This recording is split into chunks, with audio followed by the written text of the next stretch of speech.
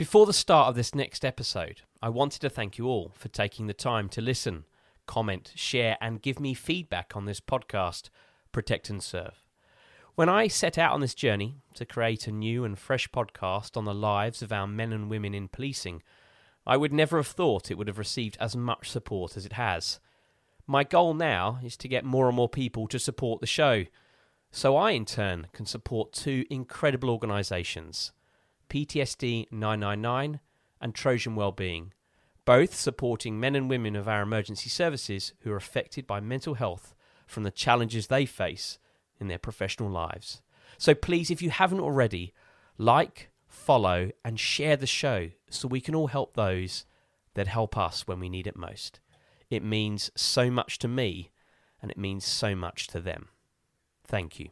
Please note that this episode contains descriptions of violence that some people may find disturbing. Listener discretion is advised. My name is Oliver Lawrence.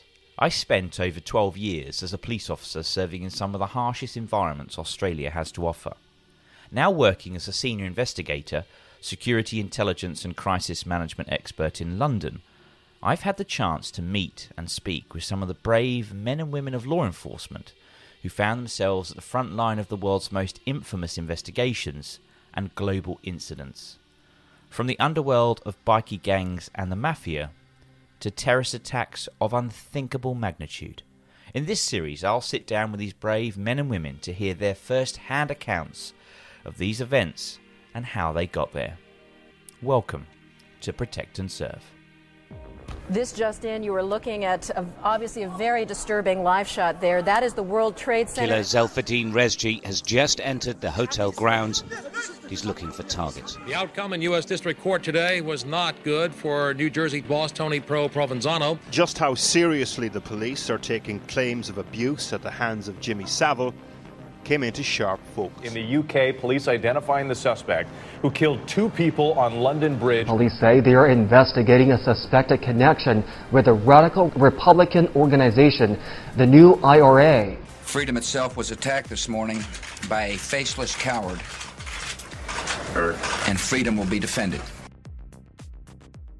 Well, good morning, everybody, and welcome to the podcast Protect and Serve. It is a beautiful Saturday morning, and I'm incredibly privileged and honoured to be speaking to Russell Wate. Russell has spent most of his career supporting families and investigating some of the most awful people in society who have committed dreadful acts against young people, and I'm, as I say, incredibly privileged to welcome him onto the show. Russell, good morning. Welcome. Thank you very much. Thanks for inviting me on.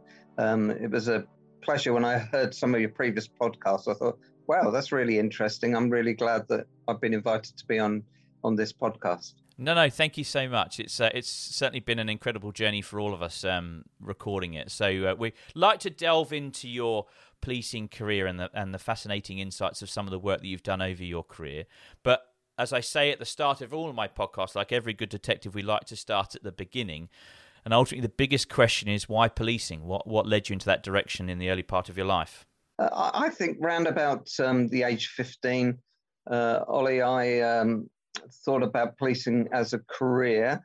So I applied to the Cambridgeshire Police, which I ultimately ended up in, but also the Metropolitan Police gave me a post as a constable, and also the RAF for a commission to be a police officer in the RAF.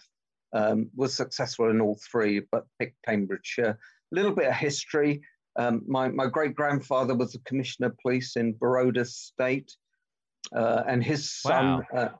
and his son was the guy that arrested Mahatma Gandhi on the Salt Mine March in 1930. So policing's probably a little bit in the blood. On my mum's side, also, an uncle was a police officer. So I would imagine with your choice of career and vocation in policing that there was much support from family and friends. It wasn't something that you had to convince them was the right decision for you. There wasn't any kind of pushback. No, I was very lucky. I was totally supported by, in particular, my close family, but also my friends. There was I didn't grow up in a community that going into the police force was a bad thing to do. You were stepping against the flow. It was all very supportive. So that was a good thing. My teachers, because I joined at 18 and a half, having completed A-levels, were very supportive as well. So a lot of the people that we've spoken to have gone through HEND and into the London Metropolitan Police Training Academy. What was it like for you walking through the gates of Cambridgeshire Academy back in, I assume, the mid to late 80s? And what was that experience like? What were the emotions on that particular day? Well, I'm actually a bit older than I possibly look then, Ollie. So it was the late 70s, early 80s. It was, as an 18-and-a-half-year-old, it was a little bit scary. I actually went to a regional training centre, which was based in Oxford, where constables, and all male constables at that time, there were different centres for women police officers and male police officers then. We had a big intake, 100-odd officers was on our intake. Wow. And I really enjoyed the camaraderie.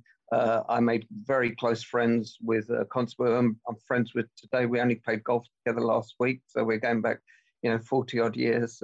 I found it a good experience. And was there any particular time during that academy that you realised that, there was going to be some challenges in policing, that it wasn't always going to be rosy? There was going to be the dramatic aspects of policing, of chasing villains down and having to arrest them and use restraints and holds. But there was any particular time during your training that you questioned maybe sometimes the confrontation that you might be facing when you leave the academy? No, actually, I think I was very naive, Ollie, and it wasn't until I started on shift in a small market town in Cambridgeshire that the reality of it all came into my life. And I really did wonder, this 18, 19-year-old, what I was doing. I remember going to a domestic abuse or domestic violence. The woman had been battered by, this guy had been drinking.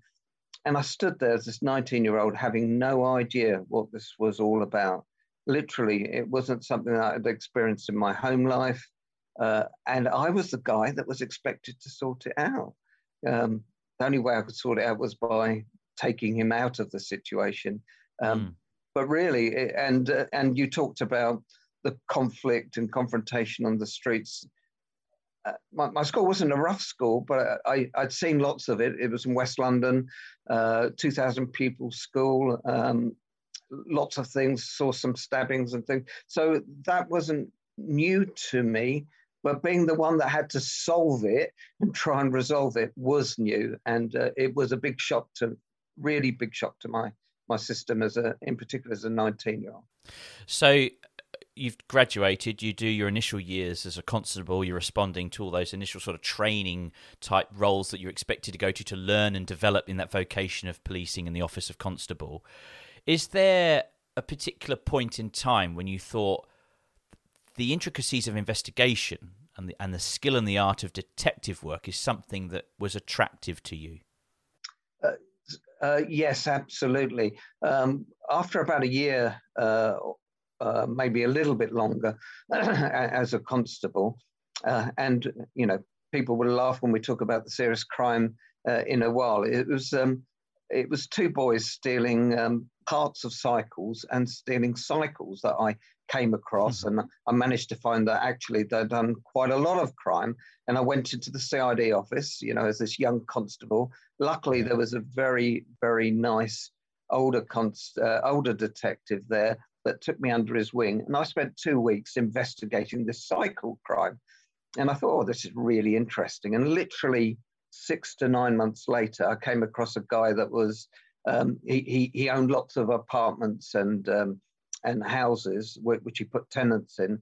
And he was bypassing the electricity meter. And if you lifted the gas meter up, it went slower. And so I came across this and I thought, I wonder if he's doing it in his other properties. And again, luckily for me, when I went into the CID office, this same detective, a guy called John Parker, was sat there. And I said, I think I've got another case. And before I know it, I had 2 weeks and we executed loads of warrants and solved some crime. And that gave me the bite in to think, well, actually, I really like investigating. This is for me. I think, the thinking man bit of it. I get the problem solving bit. I get. I think that suits me best. And one particular faction that's set up in Cambridgeshire, because Cambridgeshire is a beautiful part of the UK and it's idyllically quite quiet usually. It's not an awful lot that goes on too much, but obviously we're going to talk about some issues which have certainly highlighted that part of the countryside. But in 1978, the Animal Rights Cambridge was the first national animal rights group to be set up. I was just wondering, from a public order perspective and protests, was there anything that you had to get involved to in that regard? Yeah, absolutely. Throughout basically all of my policing service in Cambridgeshire, we had various issues in relation to animal rights. So obviously Cambridge University had facilities then, in particular the primate experimentation that took place at Cambridge University. And we had on our patch Huntingdon Life Sciences. So lots of protest marches, lots of intelligence, lots of work into that domestic terrorism scheme that took place. Yes, that was there almost all of my 30 years. Incredible. And you go from constable and you move into the CID and you start carrying out these sort of investigative roles as a constable. What was the transition like in terms of moving from uniform to plain clothes and then starting to move through those ranks as you did quite rapidly?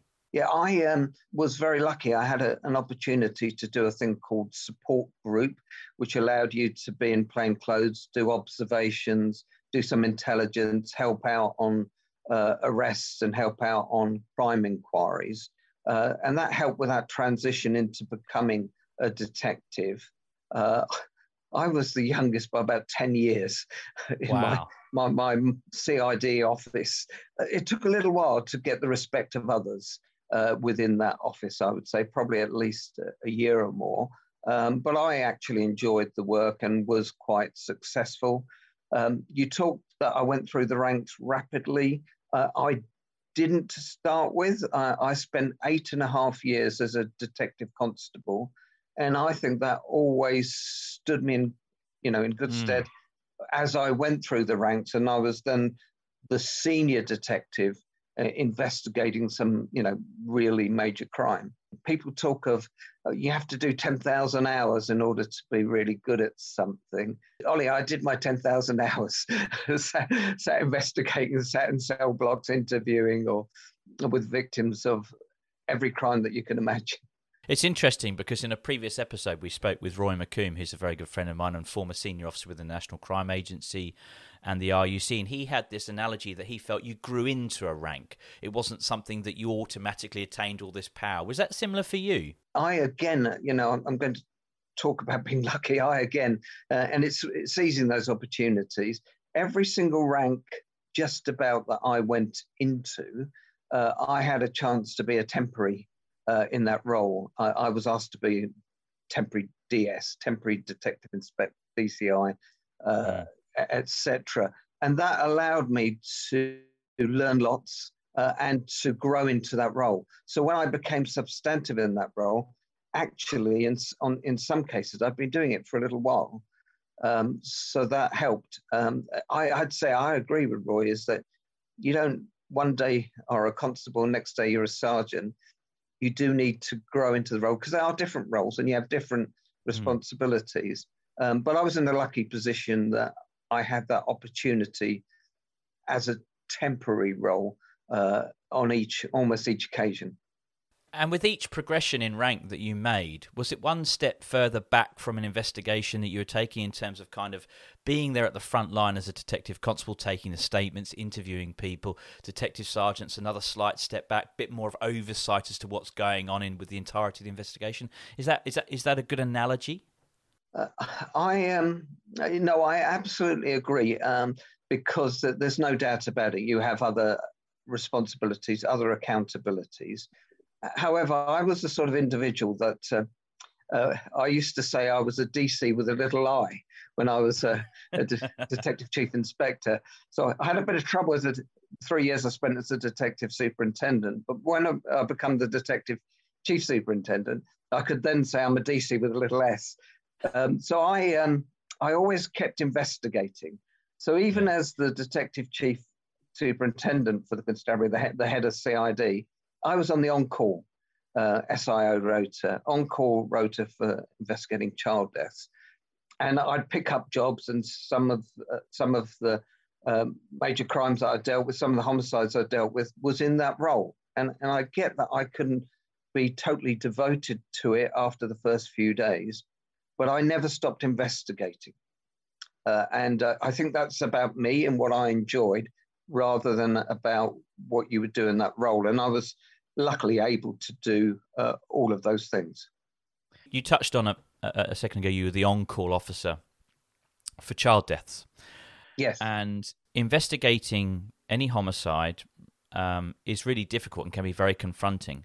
But there is an extra layer to confrontation and challenges, which when it involves a young person or a child, and the sensitivities, the emotion, the support that families need, witnesses, victims, is really quite tough.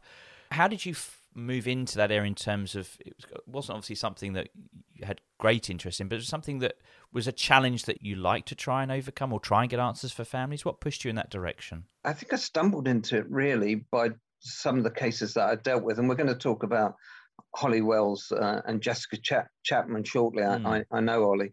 But I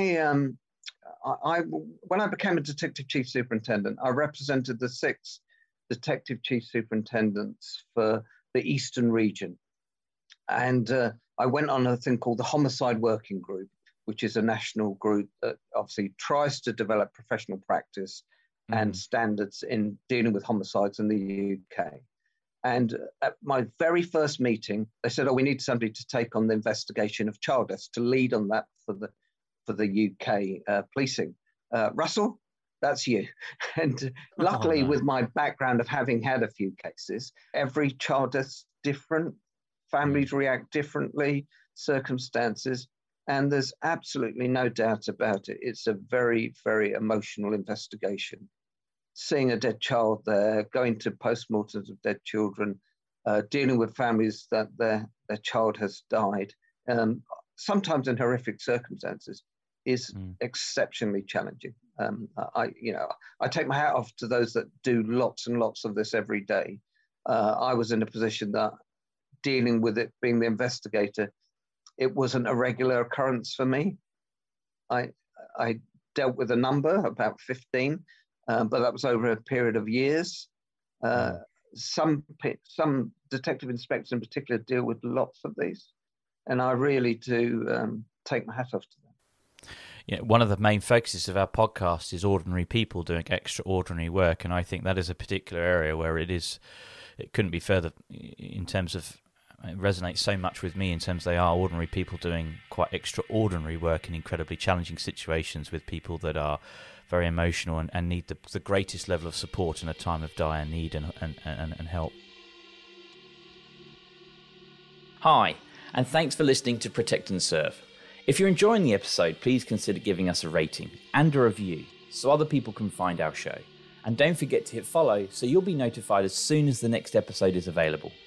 Now, let's get back to the episode.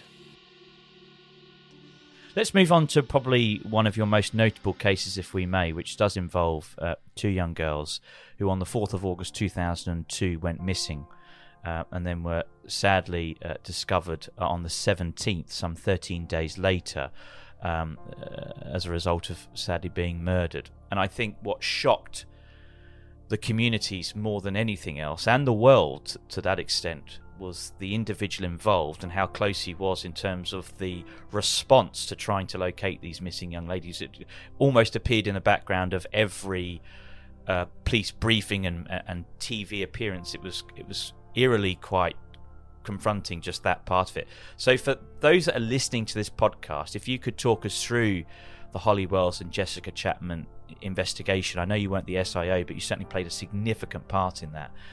For those people who don't realise, just talk us through what that was all about.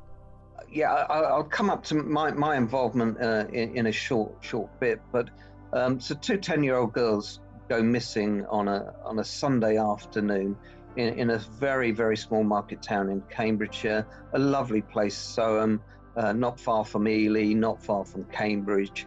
And this literally shocked officers in Cambridgeshire and subsequently across the UK and the world, really. Good evening. Police in Cambridgeshire have staged a reconstruction of the last known movements of Holly Wells and Jessica Chapman. The 10-year-old girls went missing 6 days ago in their hometown of Soham. Detectives now say there is no evidence that Holly and Jessica went to meet someone they contacted in an internet chat room. For a while, people were thinking that two 10-year-old girls would be found. They'd gone off together. But those that had spoken to the Wells and Chapman family would, without a doubt, know that this wasn't their girls. This isn't the sort of thing that their girls would do, and that something sinister most probably had happened to them. The intense searching continued. Soham's drains a new focus for specialist police search officers. This evening, the hunt for the girls and whoever may be holding them is about to widen in circles stretching miles across the spaces of the Cambridgeshire Fens. But the girls are still missing, despite one of the biggest manhunts Britain has seen. And so the investigation rumbled on for about 10 days, lots and lots of staff, huge media interest. And then Chris Stevenson took over. He was the overall SIO after about 10 days. And things dramatically changed then. And when they changed, there was Ian Huntley and his girlfriend Maxine Carr brought in for questioning. And then on that Saturday morning was when I got involved, Saturday the 17th of August. So I'd been on holiday with my family and been kept up to date on what was happening. And Chris and I had a couple of conversations. I'd been giving him a little bit of advice, which he subsequently didn't take, but that's another matter. I was doing a master's degree at the time, and my thesis was on investigating child deaths. I subsequently did that as a doctorate. My thesis was investigating child deaths.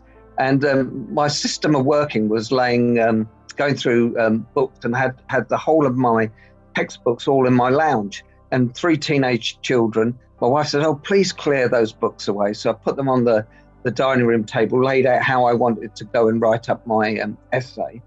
When I got this call from the Deputy Chief Constable, said, "Russell, two bodies have been found in a ditch in Lakenheath, which is in Suffolk." There's an area of terrain which is mixed fields, woodland, tracks, etc. The bodies were discovered about 1 p.m. He reported to local police, who called in Cambridgeshire officers. We're currently liaising now with the Suffolk officers to obviously do forensic examination, and we've sealed off the scene. Families have been told we've made a discovery, but obviously we can't be sure at this stage exactly what we're dealing with or the identities of those involved. We want you to go and be the SIO of that deposition site. And of course I said yes, and I ended up there. In fact, I drove there a little bit like a zombie, because I wasn't fully up to speed, Ollie, on what had happened, all the intricacies of the investigation. So I was going in a little bit blind, which does happen when you get a phone call in the night or in the day, there's a body somewhere, and you go and deal with it. I felt like that. But the trouble is, the conflict I had in my mind as I was driving there was that actually there was a big playlist to this already. There was a huge amount of knowledge already, and I wasn't aware of that. And that unsettled me a little bit. But when I got to the scene, and I can describe that, it's 20 years ago, but I can picture it like it was yesterday. I stood at the scene, and the Suffolk Constabulary put in a common approach path about 400 yards up this private farm lane. There was a ditch running along, a drainage ditch running all along the side, and that's where the girls' bodies were. There was 3 witnesses that had found the bodies, a dog, a couple of people were dog walkers, and the gamekeeper. And I thought, right, I need to deal with them. And I just then switched from this person that was thinking, I need to know everything, into, no, I need to now do my job. And my job, which I'd spent all those years I talked about earlier being an investigator, is to investigate this particular scene and not worry about anything else that's going on. Focus on getting as much evidence from this scene that I can that will help the overall investigation. So that's what I did. I had 3 witnesses there. I needed people to go and talk to these witnesses, take their statements. And of course, these were traumatized witnesses. It's an awful experience what they saw. and they needed some support, and they'd been left standing there, and I very quickly needed to look after them. And you won't believe how quickly the media, the public started turning up at the cordons that we put at the end of this road. Literally, by the time I left there to do a briefing at Mildenhall Police Station, there were hundreds and hundreds of people had turned up. For the people of Soham, today's developments have brought shock and sadness. The news was what many people had dreaded and had desperately hoped would not be true. We are certain, as we possibly can be tonight, the two bodies, that they are those of Holly and Jessica. Holly and Jessica's families have been told this terrible news. Do you find that peculiar? I say peculiar. I suppose it was such a national story that people are interested in, but I suppose I don't know. I always it's one of the most difficult priorities for police is managing the media and public at such confronting scenes, because I suppose you ask yourselves, why would you want to be here? This is a really troubling environment. This is sometimes I can expect some of the parents wanting to visit to understand, where have my children been brought to. So that must be this. I imagine as an SIO for that particular scene, there's lots of conflicting priorities. And how do you prioritise what's important now? Right, we had a big media machinery involved in the Holly and Jessica case, which is different to other cases. As an SIO, that that's part of your package that you work with your media department, part of your things that you've got to think about. I had less so here. Other than I really needed to make a couple of decisions. And one was they were desperate to film there, desperate to come there. And so I made a decision with our media departments that what I would allow to happen is them to come and have a representative. So one from film, one from paper reporting, one from radio, to come down to this outer cordon that I had. Inner cordon in essence. I had a very small inner cordon right where the girls' bodies were, to do that, and they would share. So the media department had sorted all that out. So I allowed that to happen, and that seemed to alleviate them. And what I said to them was, film, be here for a little while, but film as long as you want, but I want you to cut it up so that you're showing new bits of footage during your 24-hour broadcast or whatever you're doing, so that you're not pushing us to say, well, we've used that, we want something else now. This is what you can use. So that was one decision I think that worked out really well and seemed to be accepted. The second one was we had a couple of news helicopters kept coming overhead and trying to film down into the ditch. Luckily, it was covered by some woodland. And I, through negotiation actually with Chris Stevenson and others, and the USAF that are based in Lakenheath, we put a no-fly zone on. And we managed to get our police helicopter up. So this no-fly zone meant that they couldn't breach that, and which they didn't breach. And I got a call about 5 days later, Ollie, from this high-up colonel in the USAF Air Force who rang me and said, Superintendent Wate, I was a detective superintendent at the time, you've got your no-fly zone on, but we're in the war on terror at the moment, and we really need to fly again. And I said, war on terror in rural Suffolk? Really?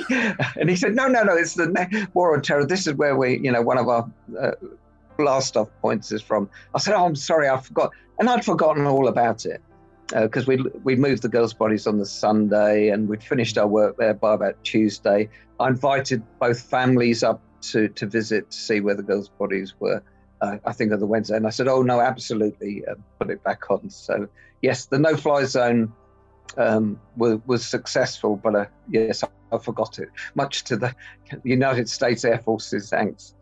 I think it just goes to show you the complexities of these investigations and what you've got to think about, and in terms of those conflicting priorities.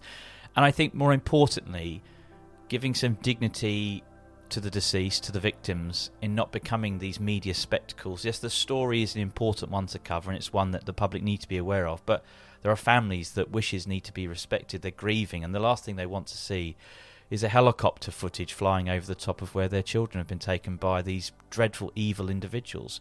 What was, when you look back on that investigation and you see Huntley in these media images, do you think he was was he a suspect from the outset in terms of hanging around? Was he being overly involved so he could see the direction the investigation was heading in? I think a lot of people have felt in the dark and felt like we can't do anything to assist the police. We all want to do something, but nobody quite knows what. I had very little to do with Huntley. All of my work was with Holly and Jessica and all that forensic recovery and post-mortems and etc., and working with the families a bit. But he was nominal one. So he was nominal one in our major crime database, the Holmes database. So he was there from day one. In fact, the uniform sergeant that happened to be the uniform shift sergeant that day found him quite scary. He uneased her from her very first meeting with him. You're the school caretaker. The girls, Jessica and Holly, would know you, and they saw you on the front doorstep. What went on? Well, I don't know the girls. I was stood on the front doorstep grooming my dog down. She'd run away and come back a bit of a mess. They just came across and asked how Miss Carr was, as she used to teach them at St Andrews. I just said she weren't very good, as she hadn't got the job. And they just said, please tell her that we're very sorry. And off they walked in the direction of the library over there. How did they seem to you? They seemed fine, very cheerful, happy, chatty. I didn't see anything untoward, nobody hanging around. They just seemed like normal, happy kids. Safe and well? Yeah, absolutely. And you may, as it turned out, have been the last person to actually chat to them before they vanished. Yeah, that's what it seems like. And it's a mystery. Absolutely, yeah. Yeah, absolutely. I mean, everybody around here, I've been speaking to a lot of people, and what they're saying is, while there's no news, then there's still that glimmer of hope, and that's basically all we're all hanging on to. And there was nothing that Sunday evening that gave you a glimmer of suspicion that anything was wrong? No, not at all. Wow. So, he was there. And in particular, when Chris Stevenson took over as the SO, absolutely, he was the focus. And Ian Huntley appearing on all of those television broadcasts and being interviewed by all those reporters helped us enormously at the trial, because we showed the jury the footage. We got the journalists in the witness box. They gave evidence. They said what they thought of him. And literally, without Ian Huntley ever having to talk to us on interview, which he didn't, or having to go in the witness box at the Old Bailey, the jury had heard him talking about the case. And so it was actually, as it turned out, his actions really didn't help it. You said you obviously your focus was purely on, as the SIO, for the recovery and the investigation of where the two young girls were taken. How do you manage your own emotions through that particular part of the investigation? Because it's quite challenging, it's very confronting. Obviously, you're dealing with very emotional parents, but you must get home at the end of your shift, which I assume are incredibly long days, and you must sit down in the couch, whether with a glass of wine or a Diet Coke or whatever, and take a big sigh of relief and then have a chance to process what you've just been part of. I didn't have any emotion during that investigation at the time. I think because I had so much to do and think about, it was absorbing me. I've got which we talked about, ordinary people. I've got a faith. I've got a loving family, 3 now grown-up children. At the time, they were in their teens. One was just about to go off to university. And I was able to compartmentalize my professional life into being subsumed with what they wanted and other things that I was doing. I did shed a tear. So when I I made a decision to get the Chapman and Wells family to the scene. So we bought a double bouquet of flowers, which we placed in the ditch exactly where the 2 girls were lying. And Kevin, the Chapman family came, and in fact, one of the grandparents was a retired police officer, and that was fine. They came with the family liaison officers, who were absolutely superb. You talked about ordinary people doing extraordinary things. Those family liaison officers for both the families were extraordinary, as were both the families. Let me tell you, both those Wells and Chapman families were outstanding people, individuals, supportive, loving.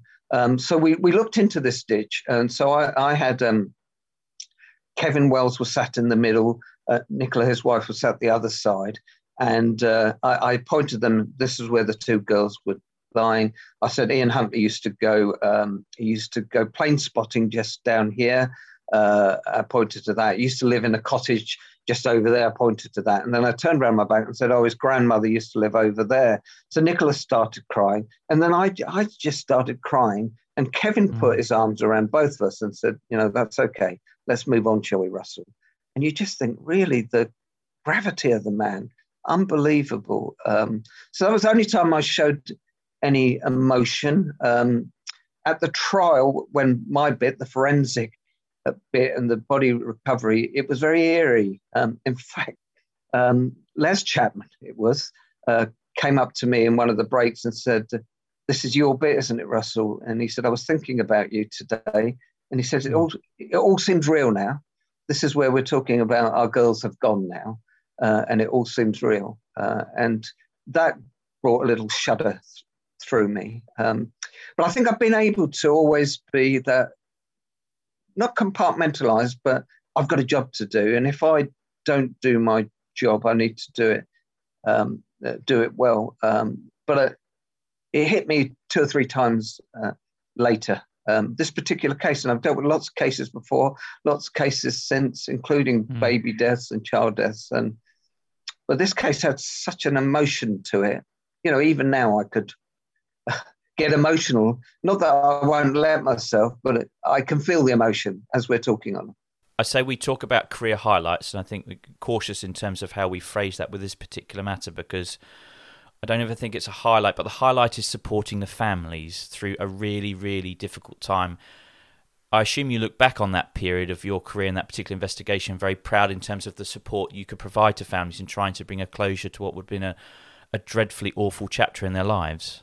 Yes, I think, and reflections are, you interviewed Roy McComb, you interviewed lots of people. I was very lucky. I got the Queen's Police Medal. And one of those reasons I got the Queen's Police Medal and my investiture when I met the Queen was that I absolutely was about this case. I think I did lots. When I say me and the team, let's be honest, it wasn't me. There were some fantastic forensic scientists. I only met Nat Carey, Dr. Nat Carey yesterday. We met up and he was incredible. Lots of the scientists were great. My team, the police officers. So we got lots of things right, that lots of good learning has come from it. Lots of changes in practice has come from it. I was the SO for the Bishard inquiry about how information's exchanged. I look back on it. It was something that I think I contributed to by doing my job, my role, really well. And I was allowed to do that, all those years of experience, I think. And Chris let me just get on with it, which also helped. You're listening to part 1 of my chat with retired Detective Chief Superintendent Russell Wate QPM. In episode 2, Russell talks us through more of his incredible policing career, including one of his most high-profile investigations into Lee Shakespeare, who preyed on single women, poisoning them with what was believed to have been the date rape drug GHB. Shakespeare, originally from Harbury near Lamington Spa, began his string of offences in December 2000 while working at a service station in Peterborough. This and much more next on Protect and Serve. Protect and Serve is a Mash Pumpkin production, hosted by Oliver Lawrence, research and questions by Oliver Lawrence and Robert Winstanley, produced, edited and sound designed by Jack Lawrence. This podcast is part of the Acast Creator Network.